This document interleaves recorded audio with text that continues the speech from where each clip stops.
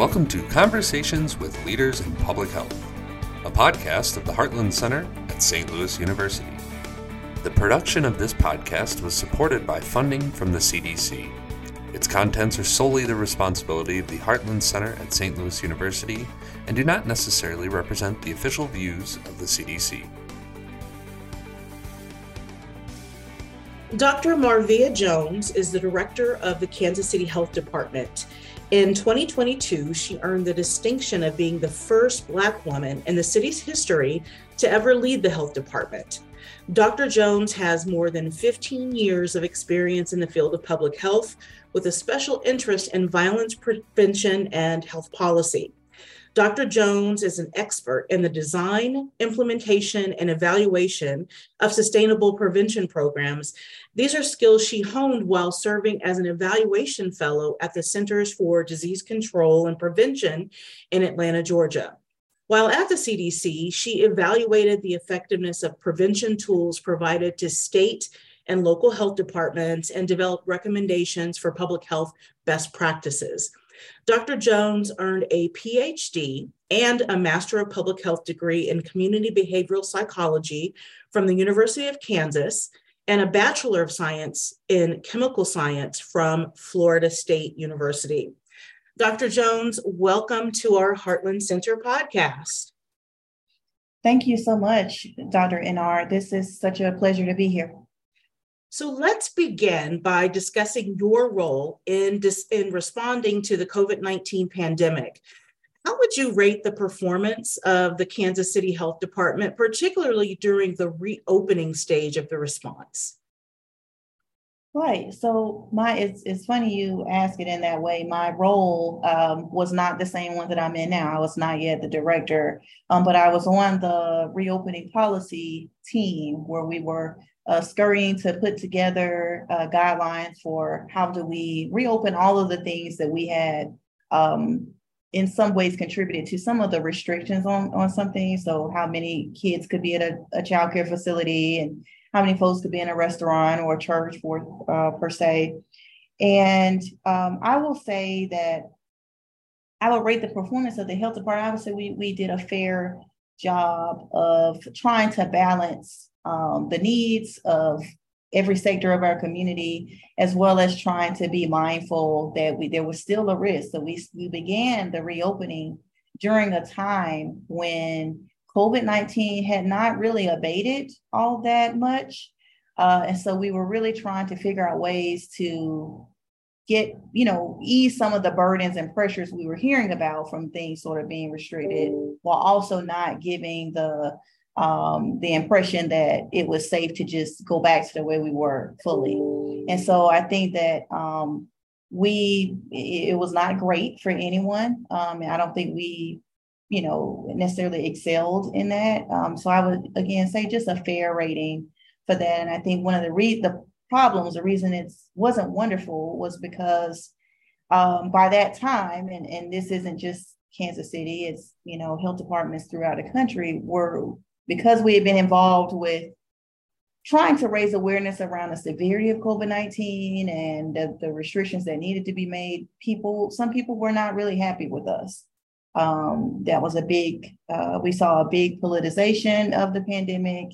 And so we were just in a really tough time. Okay. In what ways, if any, what do you feel like your city's response was among the best in class? Mm-hmm. And in what ways do you feel like you had more missteps? Yeah, so I think as far as best in class, we did a really great job of saying, here's where we are with the data. Here's where the data tells us we are in the course of this pandemic. Here's what you still need to be doing to take care of yourself. We kept those messages very consistent. And then from a clinical perspective, we had a sort of a small but scrappy team that had by this point gotten their sea legs and were really adept at getting out to sort of far-flung, underserved areas of our city and making sure that equity was being considered in how well they distributed vaccination. So I think that's where I really am proud of the work that we did. Missteps, I think that we heard people saying, well, now that things are sort of reopening, can my church have, 45 people in it, versus the 30 people you told me before? Is it time to go back to church? And, will my school closed, but the teachers still don't feel safe coming back to school. And I feel like we maybe did not really have a clear answer for many people. We kind of, because of the state we live in Missouri, and the legislature had already made changes to the types of powers that health directors had. And so we had, city council having to vote on restrictions, and them having to adopt ordinances. We were just in a weird space. And we didn't really adapt to that immediately. We were coming from a time where the health director sort of could just say, okay, this is how we need to move forward in this area. Here's what's at risk. Here's what we need to put out. And now with the political changes, we're now having to yield more of that, I feel like, to the political process. And so I think a lot of people were sort of confused during that time. Is there anything that you would, if you look back with your knowledge from the future, is there anything you would have done differently? I think we would have understood the importance of having built a public, I'm going to say this kind of strangely, a public health infrastructure. So a public health infrastructure that was beyond the walls of clinics in our health department, but it included neighborhood leaders, residents, people who were highly connected in their, sort of social networks. We would have done a better job of building those up prior to, or even at the start of the pandemic, because those folks had a huge amount of influence on what people believed to be true about what we were saying, and how accessible they felt information was at the time. So now we know that, and I'll talk a little bit later about some of the things we're doing now based on the lessons we learned from that time period. Okay. Well, you have dedicated your career to identifying, measuring, and addressing the barriers to healthy living that exist at the local, state, and federal levels. And you've had a particular focus on structural barriers. Can you talk about an initiative that you are particularly proud of that you launched to address the barriers to healthy living? Sure. One of the projects that I'm really proud of is our Community Wellness Ambassador Program. And this was something that, is about a little bit more than a year old. We started it pretty much within the first few months of me being in my new role. And we really, the Wellness Ambassador Program is where we take, again, everyday people throughout the community, representative of every part of the city. And we just say, hey, we're not asking you to come work with us. We're not asking you to quit your job or whatever. We just want one, 4-hour block of time every month for you to come in, get to know our staff, get to know our data, get to know the different health issues that we work on, and you be our voice and our ears out in the community about these issues. And so we launched it, had not really seen real models for how to do this, but we said, and by the way, we're going to pay them to do it. And so, we're talking about people who already don't have a lot of time in their, a lot of downtime. They also don't have, many of them, not a lot of income. So sometimes we notice when programs ask for volunteers, you're not getting the people you really need to pull in because they don't have that extra bandwidth. So we said, let's pay them. It's not a lot. It's less than $300 a month. And so we've now been doing that. As I said, the beginning of July will be 1 year. And we've just seen an incredible return on our investment of these folks coming in, once a month. They sit with us for 4 hours. We have a morning session and an evening session just to accommodate schedules.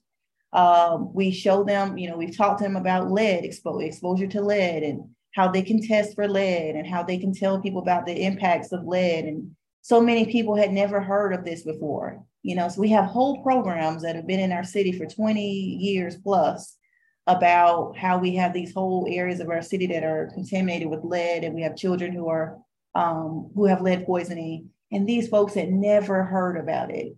And so being able to educate this group of roughly 50 people on something like this and HIV and HIV is still a thing in the community. Here's some test kits you can distribute, and here's this, and let me tell you about what moms need before they give birth, and prenatal care. Just being able to expose them to all these topics. How do you identify misinformation?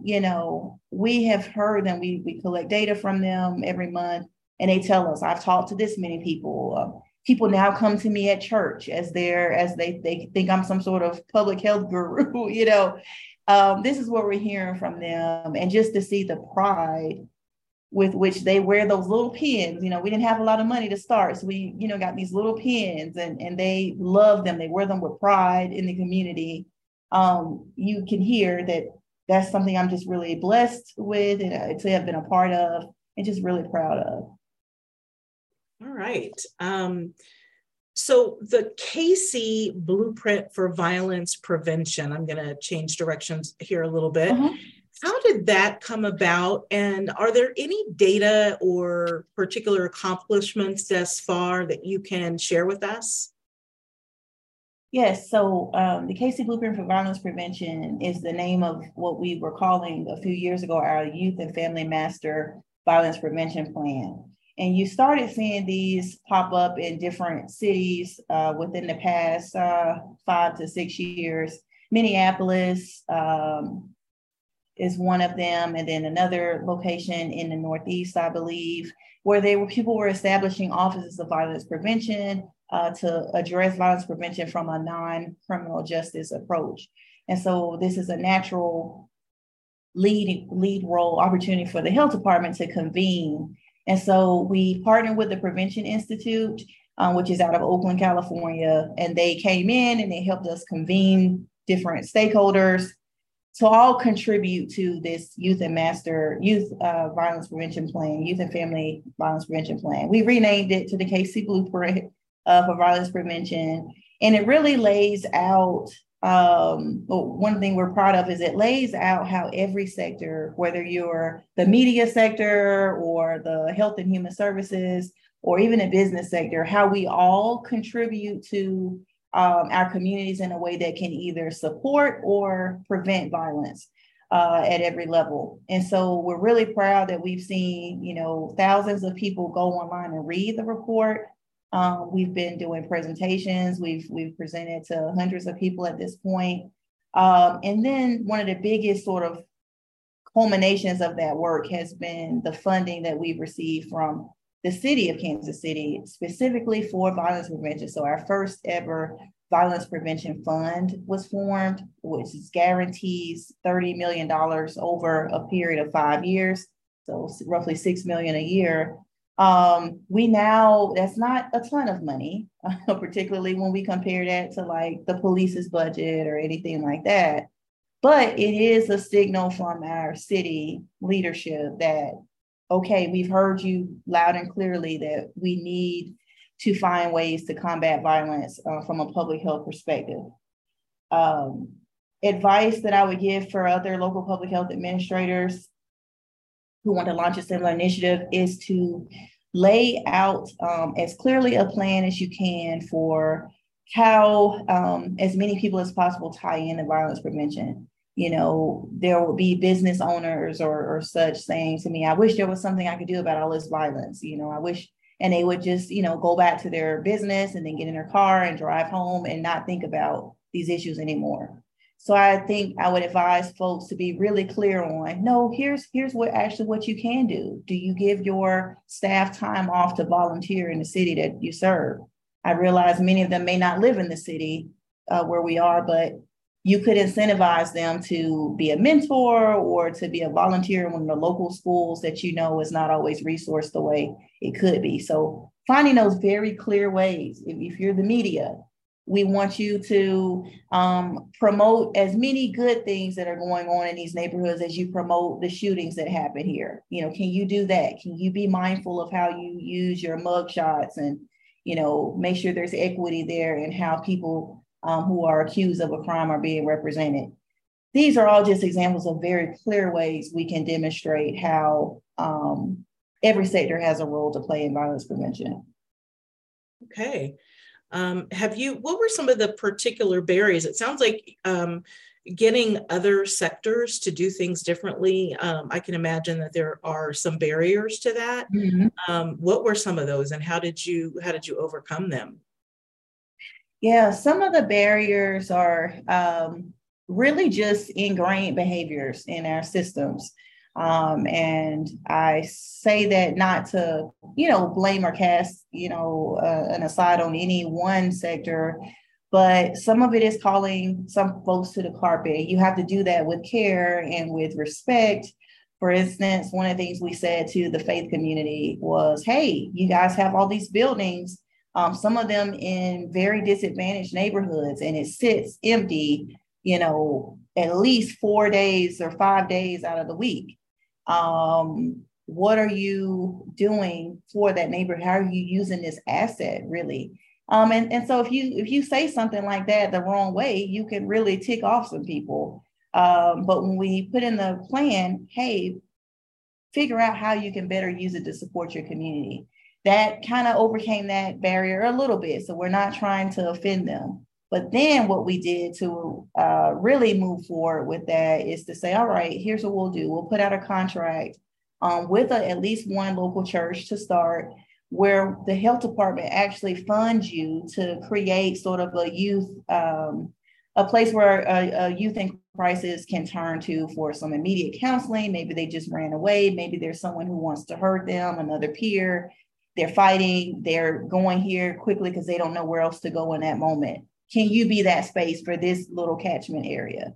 And, we put the money out. We had at least one church that was very interested at that time. I anticipate now, kind of a year out, we'll see more of them interested, and really putting our money where our mouth is. So that was one way to overcome some of those barriers of like, hey, you're just giving us more work to do. We're already on strained budgets, right? Being able to say, here, we're going to take our little bit of money and we're going to share some of it with you because we value you when we see you as a partner, a real one. Okay. Lots of projects that you are involved in. What's the biggest challenge you're facing right now in your role, and how are you tackling it? I gotta say, I'm someone who does not really, politics is not something I like delight in. I understand the purpose for sort of the political process and the, political discourse for sure. I understand, this is just a part of our system. And in many ways we benefit from it. However, as someone who is a department head for the city, it does kind of put you in this space where you are working at the behest of many times of like elected officials. But you're also privy to information that maybe not everyone knows. You can look at your data and see what the biggest health issues are. But unfortunately, your work is sometimes more so governed by what people may perceive as the biggest issue of the day or something that's they're more interested in. And so there's this delicate dance of, okay, how do I serve, using my experience and my expertise in the way that I should, while also being able to give them what they need as well. And so the way that I am trying to tackle that, and I've had some success, has been to just maintain very open communication with my local elected officials. So we've started meeting with them every quarter. We give them sort of a brief overview. They don't have a lot of time. They don't have a lot of bandwidth to absorb a lot of information, but sharing with them, here's what the data looks like for your district, your area. Here's kind of what's on the horizon for us that when we think about policies we'd like to support, but tell us what you're hearing. What are you thinking? And what does this data say to you? And so in some respects, we're sort of guiding them toward, in very simple graphic format, maps and all of that. We're showing them what the issues are so that they can see them, and we're treating them as a partner. So now they're like, oh, I didn't realize asthma was so bad in that part of town. I didn't realize that so many of the folks in my district were dealing with stroke like that. Wow. Now I have a partner who can help me champion stroke and asthma issues. Whereas, the opposite is just sort of waiting for them, me doing my thing and then waiting for them to come and bother me with their thing. We're now looking at the issues together. We're also trying to do that, obviously, at the state level. When we went to do some Capitol visits a couple of weeks ago, the feedback we got was, you guys should be here more often, So those are kind of navigating that political space is not my strongest skill set coming into this role, but I'm developing those skills. Okay. What do you think is the most important lesson you've learned over the course of your career? Most important lesson. The most important lesson I've learned over my career is that the culture of an organization can either make or break you, and that it's impossible to separate the culture of an organization from its ability to have the impact it's seeking in the community. Okay. So one last question. Thinking back to when you started your career, what is the one piece of advice you'd give to someone who was in that position, who's just starting out? Yeah, I would tell them to get a really good background in how to organize and organize your strategic planning, organize your work is what I'm trying to say. How do you set up your goals and what you hope to accomplish, and how will you track the extent to which you've achieved or not achieved your goals? I think that background has really helped me. And whenever I remember to go back to that, I find myself having a little bit more peace. So I'd recommend people really invest some time in strategic planning training. So some of those things that public health people, we don't always get, that's not a big part of our studies, but it's really important as you move through, whether you're going towards mostly project or research-based work or into leadership, getting a little bit of business and administration type of training. Okay. Dr. Marvia Jones, Director of the Kansas City Health Department, thank you so much for sharing your expertise with us today. Thank you. It's been a pleasure.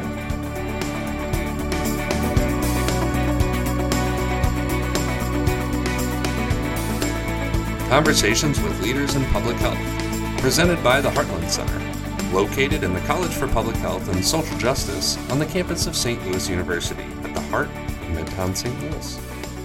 Health through justice for all. Local, regional, and global communities that are healthy, thriving, and just.